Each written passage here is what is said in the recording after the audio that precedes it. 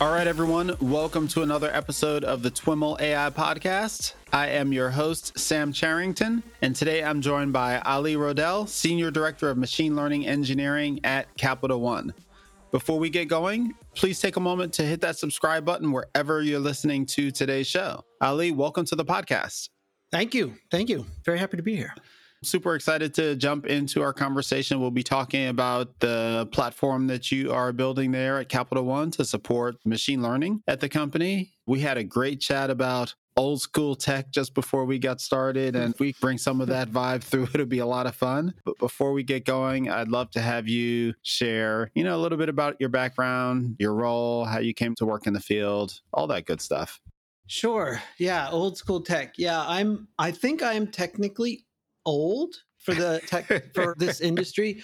Yeah, I'm 49. So yeah, I've been working in software engineering or in tech in general for about 26 years, most of that in highly regulated industries of various sorts. Yeah, I've actually technically done ground up data center builds way back in the day when we had that thing called data centers. But yeah, I started as a software engineer. I've worked in a bunch of different areas, including like doing a lot of data movement, like actual migration of data around the world for like these data center builds and whatnot. And just recently, or 5 years ago, joined Capital One, which was my actually entry into the machine learning space. Prior to that, I was more in the software engineering and infrastructure space. I was brought in here to help us mature our SDLC lifecycle in the machine learning space, and which is now called the MDLC, Model Development Lifecycle, I suppose, which I've helped to do since I started. Moved in a couple different places, all of which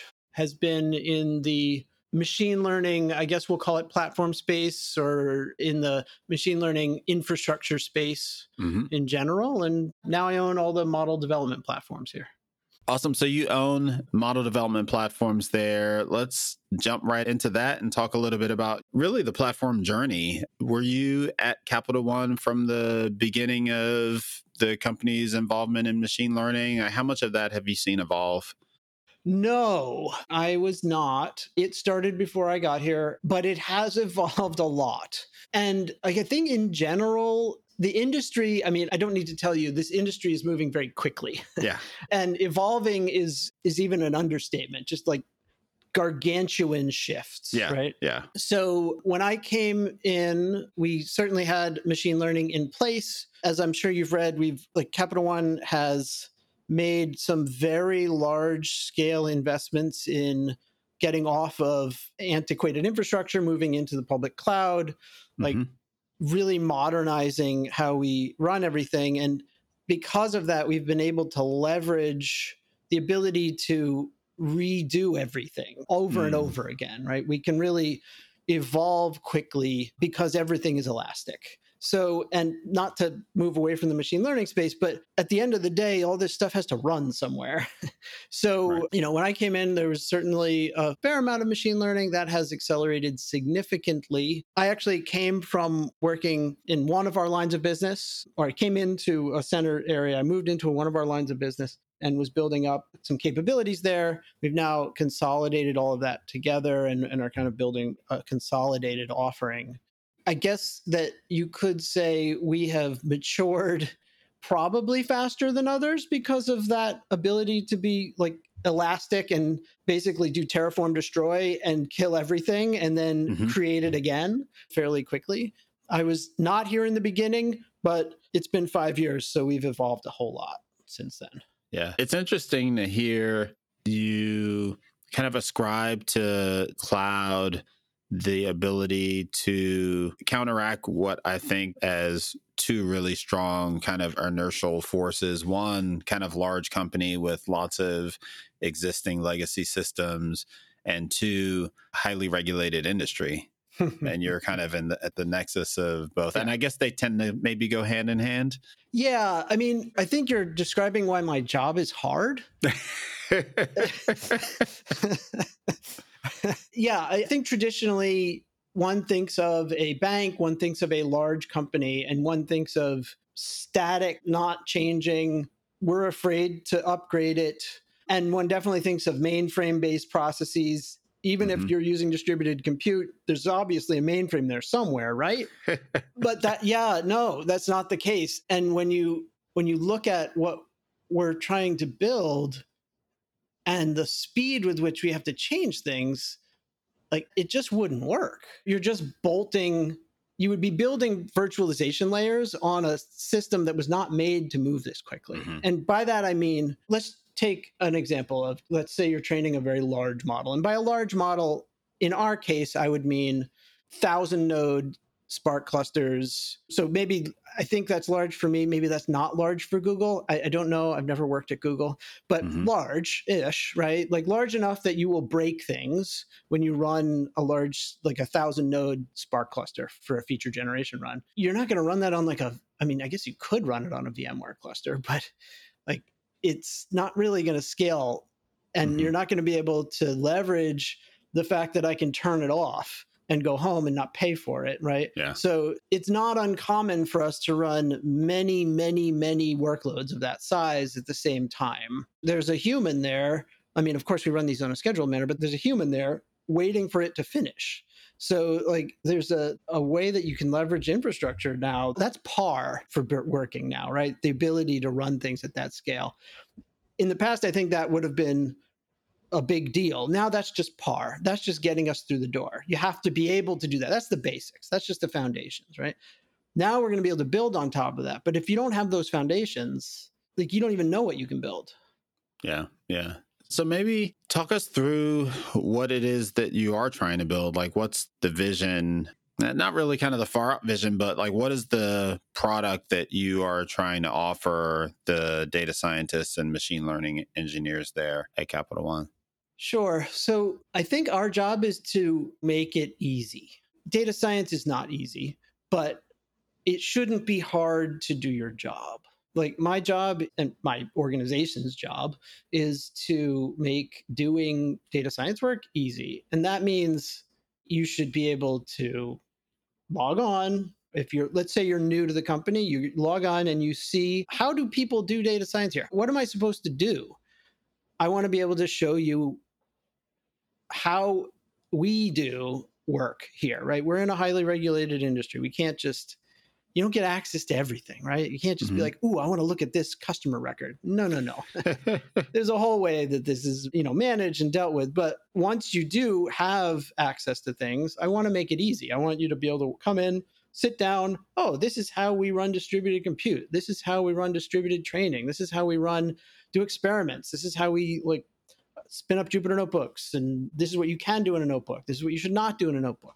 Like I want it to be very, very easy. I want it to be simple. We try to incentivize through ease of use versus declaratory, thou must do these things, though we also, of course, have to have those too. But we try and just make data science work easy.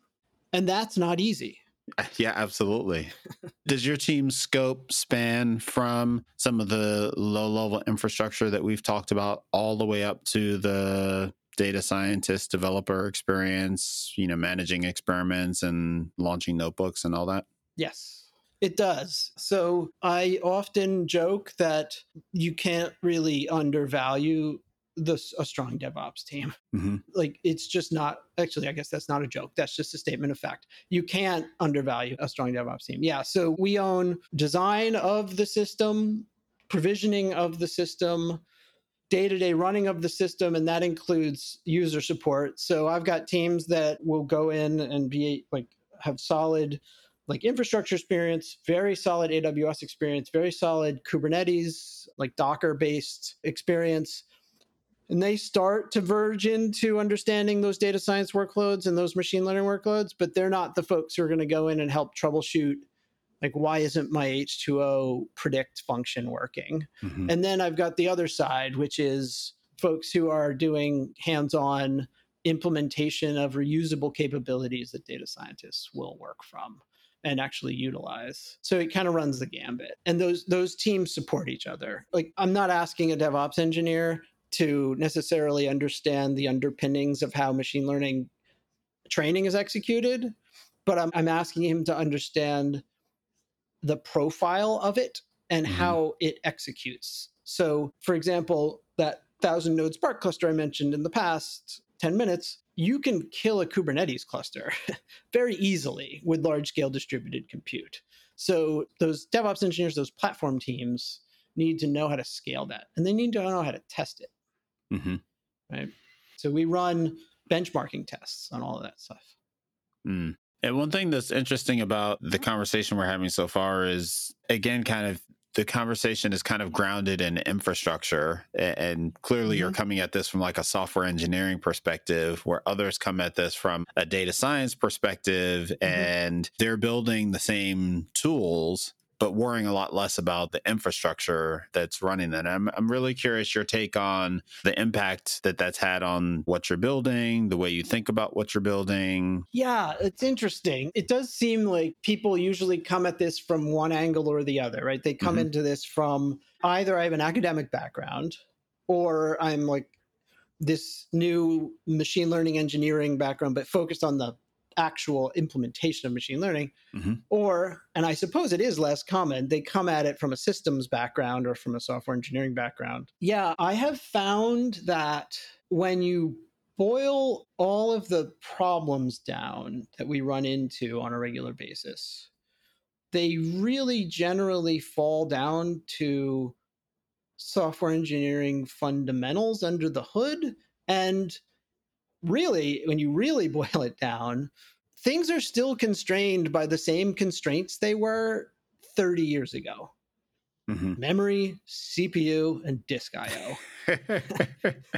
I mean, we have many layers of virtualization before we actually get down to some of these, but at the end of the day, the fundamentals are still there. So now when you're going way up these layers, we're building these platforms, and I'm not the only person, I'm sure, that encounters this, but when you're building these platforms, you're trying to optimize a user experience in a very immature software stack, the machine learning ecosystem, fairly immature. So with the immature stack that we're working with, and what I mean by that is there's a lot of what I would refer to as lazy engineering. You run into a lot of things that run it, like have to run as root. This has to run as root. Nothing has to run as root. You're just not trying to make it not run as root, right? But I can't run.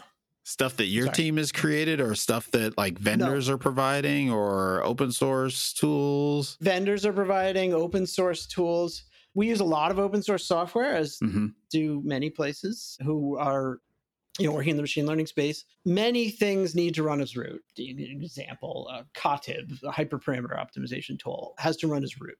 I'm sure it doesn't have to run as root. I'm sure there is a way to have it not run as root, but out of the box it does. So that means we have to do something to make it so it can't run as root, because I work in a very secure place. I don't let people run things as root, right? That is a big no-no, right? And I programmatically prevent that from happening, right? So just as an example, coming at this from a systems background, we're solving these problems, same problems we solved 20 years ago with the Java ecosystem when nothing would run and you couldn't install anything.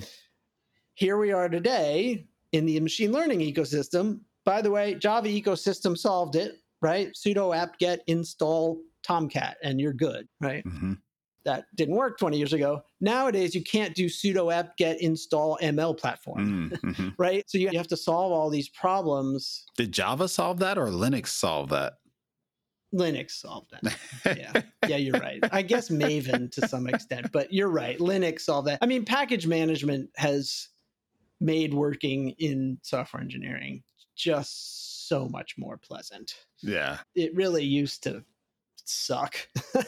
I referenced us talking about crufty technologies and like old school experiences earlier. And part of that conversation was like the JavaScript ecosystem and package management and all that kind of stuff. Yes. I think to your earlier point, like the same fundamental computing problems recur in different domains.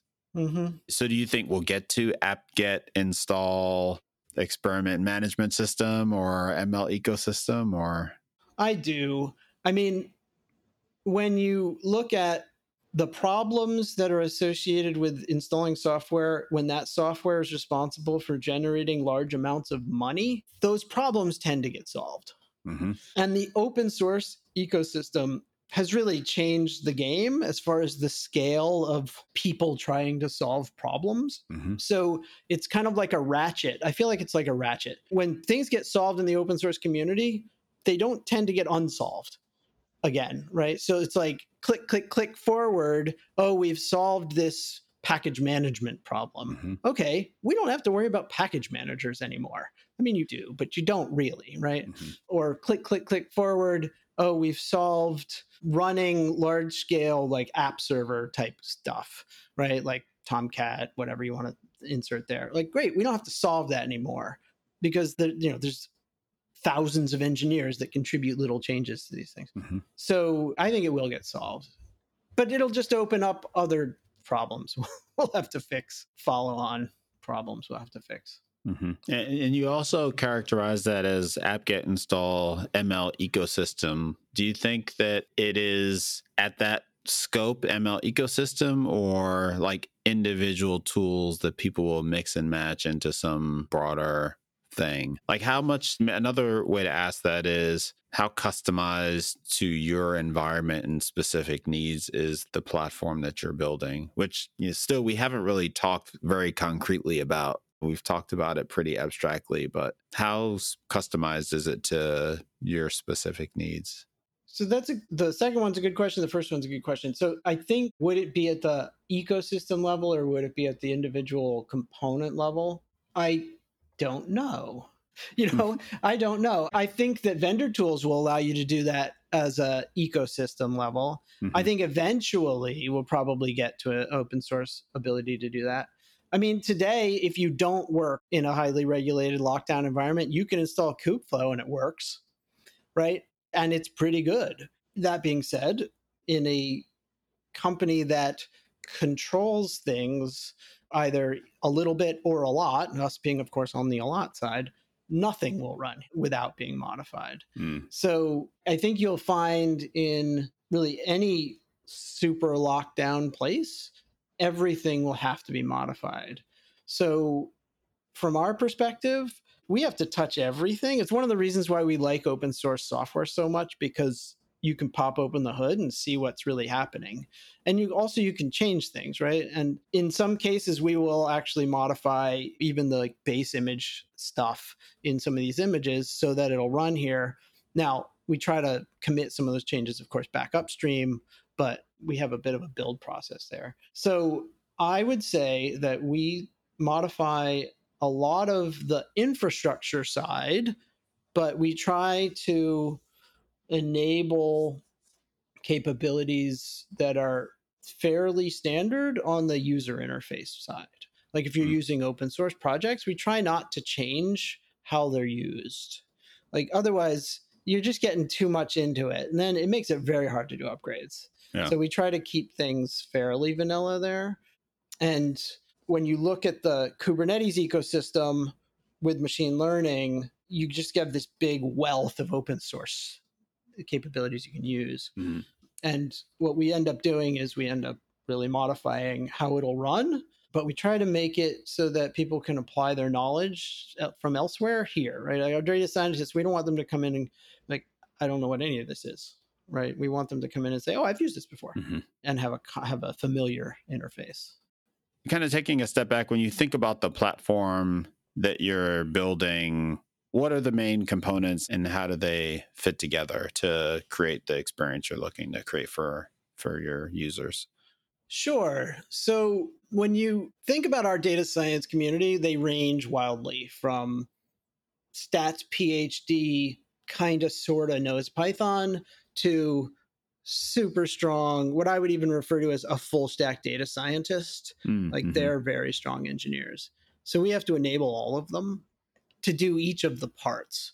And when you think about component wise, maybe I could focus on like the stages of a model going through the system and all the pieces we have to enable. No matter if they're like the stats PhD or the full stack data scientist person, they need to come in and they need to be able to explore. They need to be able to pull in data, right? So we've got to provide Jupyter Notebooks. We need to provide the ability to do exploration locally within the constraints of being able to pull data you're not going to pull 5 terabytes of data down to your laptop. So we need to provide Jupyter notebooks. We need to provide entry point to the ability to run large scale distributed compute from those Jupyter notebooks, potentially from local desktop as well, from their IDE. And then when they start to need to really dig into the data, they're going to be running large scale distributed compute generally. I mean, maybe small scale, but either way, not much is done in a single instance these days is going to have significant predictive value. So we then need to enable basically Spark and Dask capabilities to be able to be run, I'll say easy, in an easy way, which is kind of a counter statement because nothing about distributed compute is easy. But we need to enable basically Spark and Dask workloads so that people can run those workloads. We do provide, I call it like t-shirt size clusters that people can use. Small, medium, large, extra large, extra, extra, extra large, that type of thing. Yeah. So that people can work with it. And then once they're ready to start to settle on what they really need from a feature set perspective, they need to be able to put that somewhere securely. They need to be able to put that somewhere so it can be worked with and honed in on. We provide abstractions that we build for like streaming data to our data lake. And by abstractions, I mean, I want to make it easy, right? I want to make it so that they can just dump data, basically. I don't think that's the actual method call, but it's similar, and dump that data. So they're working within our ecosystem. They're working in a notebook. We provide reusable components that they can work with in each of these. There's a workflow engine in there, of course, for running like DAG-based workflows. And then they've got their data, same mechanisms or same entry points. They're going to start training models, right? So there's reusable components for that. It is not as easy as just using the same configurations, of course, for every model. Everything is nuanced. So we provide customizability, but we provide base capabilities that people can work from on that. And then, of course, once they have their model trained, along the way, there's hyperparameter optimization they're going to run. All of this is infrastructure that needs to be spun up and worked with, ideally in a way that our data scientists aren't even aware that it's happening other than spin up time. Then they need to, of course, package and deploy the model. And that's a whole other process that is kicked off and is very controlled. But those are kind of like the building blocks, I guess. And there's a lot under the hood there. There's maybe 30, 50 different Kubernetes clusters that we're working with to enable a lot of these users. Very large scale AWS infrastructure under the hood, all of which ideally nobody will know about, right? With, through those layers of abstraction. And to what degree does Kubeflow provide the various functionality that you're exploring, or have you had to plug things into Kubeflow for the various, user-facing elements? You mentioned like training models, permit management, pushing data to different places. Are these things that you're kind of using the primitives that Kubeflow is providing, or are you using more specialized packages in that Kubeflow environment? It's both. Okay. So we use some capabilities in Kubeflow, like their notebook provisioner. We use their capabilities on hyperparameter optimization, so the Kotib embeddings. We use a lot of the visualization capabilities for Kubeflow pipelines and the Kubeflow pipelines Argo abstraction. Well, we use Argo. Use Argo. Yeah, our Kubeflow pipelines is basically an abstraction built on top of Argo workflow. Now, there is movement, of course, to potentially add other workflow engines in there, but we're using Argo. But then there are other aspects of what Kubeflow provides which we do not enable. So there are some of the experiment tracking stuff, artifact store, some other capabilities there that we would rather control, and we would rather route data to our backend systems. So we have other libraries and custom built capabilities there that are either abstracted away so you don't even need to know about it. So like I'm gathering metadata on you or you're on your model, like you shouldn't have to tell me what you're doing, right? I should be able to get that myself. And then there are other capabilities that come shipped with Kubeflow, but we will swap them out. So like we run our own Spark abstractions. Okay. or our own Dask abstractions, that kind of thing. And technically you could use what Kubeflow comes with, but we want it to be a little different. We need it to be either a little easier to use, or we want it to scale better or something like that. So it's a combination. Mm-hmm. And you've referenced scaling and distributed compute quite a bit thus far. I'd love to have you talk a little bit more about that, particularly from the perspective of the challenges that you've run into building and managing that kind of environment. Sure. And this is one of the harder parts of what we are enabling, and one of the more fun parts probably, just to fix. So, I mean, Spark and Dask are fairly standard, just generally, I think, from a running distributed compute perspective. They both can kill a Kubernetes cluster. And I can even, and as can Argo, actually, by the way. And what does that mean, kill the Kubernetes cluster, right? Because you kill a node and it's supposed to pop back up. Right. But if you kill the control plane, nothing pops back up. So, yeah, we've had situations with both. I would say there's a couple of things that you just have to consider when running any multi-tenant platform like this.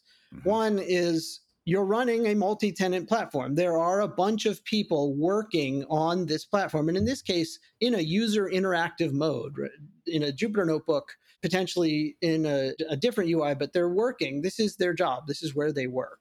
Mm-hmm. So you have to be careful. You don't want to let people run very, very large scale stuff that could kill the cluster. And I'll answer what your question about what does it mean kill the cluster in just a second. So you just have to be careful. What I mean by kill a cluster is Spark, for example, when you shut down a Spark cluster, the actual Spark destroy can hit the Kubernetes API server all at once. It doesn't cascade. So if you run 1,000 node Spark cluster, it's 1,000 concurrent requests against the Kubernetes API server. So it's just the message floods blowing up the control plane. You're DDoSing yourself, basically. Yeah. So there are ways to make that not happen. There are ways to use different schedulers and whatnot. But at the end of the day, if you DDoS your API server, there's a chance you're not going to recover the clusters. There are aspects of the Kubernetes control plane that are a little fragile. On the other side, in some other cases, we've seen Dask, for example, basically crush etcd. Etcd is the key value store that Kubernetes uses on the back end. Dask has crushed etcd. I actually just discussed this the other day. I think at 800 nodes, of a certain configuration, etcd fell over. Once etcd is down, you're done. You're very, very hard to recover. So that's what I mean by kill a cluster. It can happen. So we segregate workloads. We dubbed a cluster the jet train cluster because we let people run as fast as they wanted. We have since killed that cluster. So we're coming up with a new name, but basically you segregate workloads and you ensure that your users don't expect those things to stick around, right? We want people to push the boundaries, right? We want people to run the level of scale they need to do their jobs. So it's my job to make sure they don't notice when something falls over. We segregate and we make it so that if you have to try again, it's as quick as possible. But it's challenging at scale. Like I said, before, it all comes down to those fundamental three things where you're threading, right? Or not threading, it's a terrible choice of words. CPU, memory, and disk. A little bit overloaded. Right? Yeah. A CPU, memory, and disk. With so many levels of abstraction on top of those things, you don't always know which one's falling over, but something falls over. And so, it's just understanding the nature of your workloads and routing things to the right place. Like I won't say, of course, the names of the models, but I know certain models that require a very large amount of compute here. And I know when they need to run very large workloads. So we route them accordingly. So they don't crush their neighbors. Yeah. You talked about the control plane issues. Kubernetes is also, people have been trying to run stateful workloads on Kubernetes for a long time. A lot of people recommend against it as well. Like, have you run into issues with the stateful nature of machine learning workloads and the kind of inherently stateless nature of Kubernetes? Yes, we have. And some of it is users who are used to the like dumping everything to HDFS Mm-hmm. on a persistent EMR cluster in AWS, for example, Mm-hmm. versus not doing that. Yes, we have. So what we've had to balance is speed of node spin up and the ability to scale massively with the ease of dumping to like essentially persistent scratch space, or the ease of being able to work in a stateful manner. And our teams who are running very large distributed capabilities seem willing to make that trade-off. So dumping like snapshots to S3, which is a little slower, but allows you to recover if there are failures, still it worked. And yes, there are capabilities you can deploy for intra-cluster storage, MinIO being one of them. I think there are others out there as well, but we haven't gone with any of them yet. We haven't started using them. So I think for us, it was just a trade-off. But you're right. It is an interesting choice for the entire industry to settle on Kubernetes, which is an inherently stateless execution engine, when we are working with inherently stateful workloads. It is an interesting quandary. Mm-hmm. Mm-hmm. You spoke previously about the range of user personas, let's say, that you need to support. Some folks, their approach to that is to, for those folks that prefer working in Jupyter notebooks, to like try to turn the Jupyter notebook into this executable, deployable kind of artifact. Other folks kind of say, hey, we're going to teach all our data scientists how to use Git and kubectl and whatever those tools are, low-level tools. Like, how have you managed those kinds of decisions, and what approach do you take there? So I'll just say first case, or on the first hand, you have to use Git. You have to use source control, no matter where you fall on that paradigm or on that range. And to be clear, I think for some, it's less about, using it or not, but about like abstracting it so that every time a notebook is checkpointed, it's automatically committing and the user doesn't know anything about it. Are you specifically saying that your users have to use it and are manually committing stuff that's non-negotiable in that environment? Yes, I believe I am saying that. So, and the reason being, you're making me think, actually. So the reason being that we need to be able to recreate everything we do, right? Like, we need to be able to explain how we got from this idea to this model score. And in order to do that, we need to be able to rebuild this model from scratch. Now, you can use these notebooks as first-class citizens in execution, and you can paper mill. There's a couple other projects out there, and they chose to basically say, well, data scientists want to work in notebooks, great. Let's treat this as a first-class citizen, as a really stable, operationally executable body of work. And I would say we are currently thinking about that. Okay. Right now, we do not have anything like that in place. We do allow people to, of course, work in Jupyter notebooks, use these for experiments. We will leave them running for a fairly long period of time. I don't really like the idea of this thing being permanent. We will let them keep them up and come back in and start working the next day. But at the end of the day, as it is today, we do not think of these things as operationally executable. That may change in the future. But we do ask our data scientists to use source control to do some level of local development work. Not a ton. You can absolutely work on a single instance compute node with a Jupyter notebook and have a serialized model object at the end of your process and have a team do something with that, quote unquote. Okay. That is a way you can work. But we have found that people graduate from that and need more capabilities. And when you only work in a Jupyter notebook, it is hard to enforce rigor in code that goes into like building those models. So it's a balance, right? I don't want to turn my data scientists into software engineers. Definitely don't want to have to do that, right? I want them to do data science work. Yeah. But I also want to be able to recreate the model they're building. And I want to be able to have another data scientist come in and work on that model and be able to git clone the code and start working. So it's a balance. Mm-hmm. Early on, you refer, and in fact, a couple of times in this conversation, you referred back to kind of these three foundational constraints that ultimately you're trying to deal with, compute, memory, disk. Are there kind of a, set of guiding principles that you apply? Like when I think about those longstanding constraints, computational constraints, you're coming from a kind of a traditional software engineering approach. We've talked a little bit about how that perspective is different from folks that come at it from more the model perspective. I'm wondering, and maybe abstracting a little bit, are there software engineering principles that kind of guide the way you approach these problems?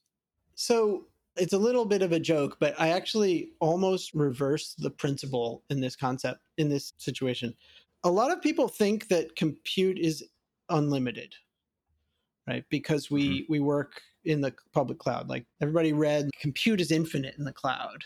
So one of the things we try and do is make sure that people understand that it is not. It is very scalable, but it is not unlimited. So when you think about like software engineering fundamentals, and this is not necessarily applied to data science work, but it's more applied to the productionization of what you're building and some of the actual building of those platforms. Testing is a really big part of the basics here, right? Even for data science work, like unit tests are not a bad idea to write for, some of the logic that's being built. So testing is a really big thing that we always come back to, and building just solid build processes and like standards enforcement on this stuff. So really down to like the basics of the SDLC lifecycle. A lot of what I think of as my job is actually to just be a very annoying person for my engineers. Like I ask about, okay, where are your tests?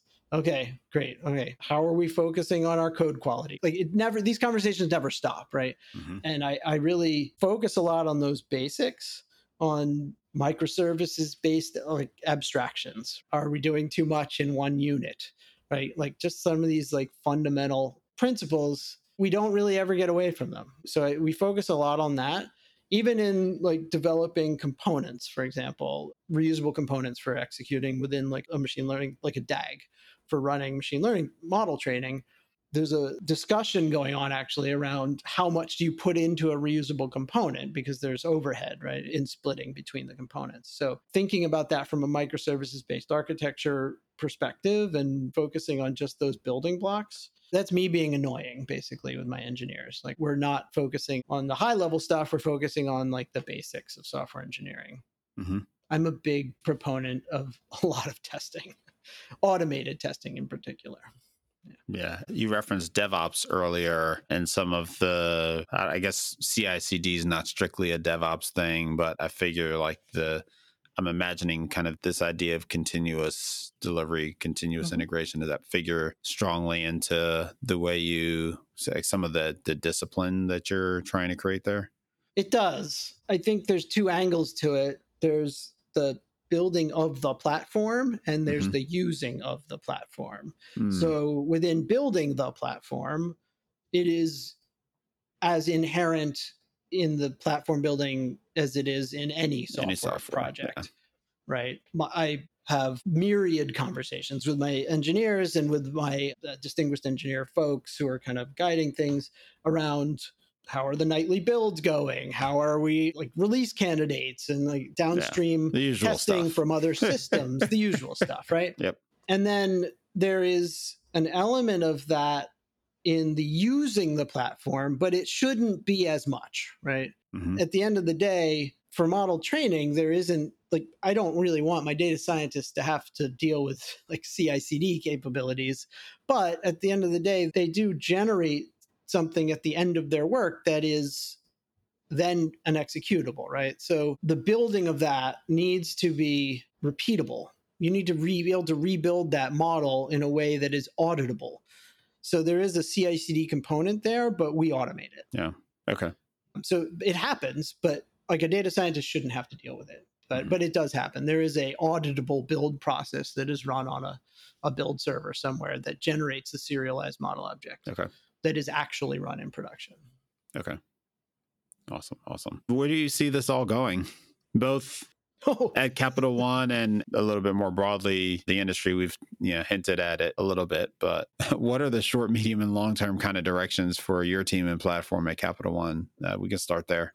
Wow, short, medium, and long-term. All right. So I think that there are a couple areas that we'll be focusing on around building more and more reusable capabilities. So I don't really want each data science team dealing with, we'll choose a modeling framework, XGBoost, some running of like XGBoost model training, right? Like there are capabilities there that I think that can be reusable. And we have reusable components today, but I think continuing to rebuild those out and expand those. So for us, that is the case. Long term, I do expect all of this to be easier. I think as an industry, this will get easier. I don't think we will be in this immaturity space forever. I think we will, of course, there's the next thing that will be immature, but if I knew what that was, I'd probably be very wealthy.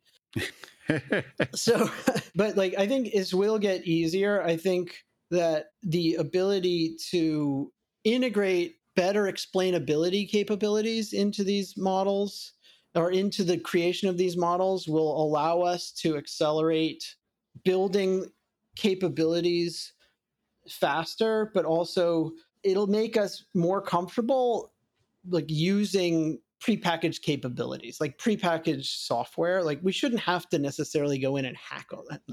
That's my terrible phrase for doing work, right? But we shouldn't have to go in there and hack a lot of this stuff. It should be able to be run in our environment. Yeah. But it isn't. So that's where we kind of get all those very strong DevOps engineers in there and kind of getting it all working. So I do think this will get easier. How is another conversation. And I'm not sure. Well, maybe if I do know, I'm not going to tell you. I don't know. Like maybe that's my like future career. But no, I don't know how necessarily, but I imagine it will get easier. Awesome. Well, Ali, thanks so much for sharing with us a bit about what you've been up to and the platform you're building. And of course, you're coming from your perspective as a software engineer. My pleasure. Thanks for having me. Thank you. All right, everyone, that's our show for today. To learn more about today's guest or the topics mentioned in this interview, visit twimlai.com. Of course, if you like what you hear on the podcast, please subscribe, rate, and review the show on your favorite podcatcher. Thanks so much for listening, and catch you next time.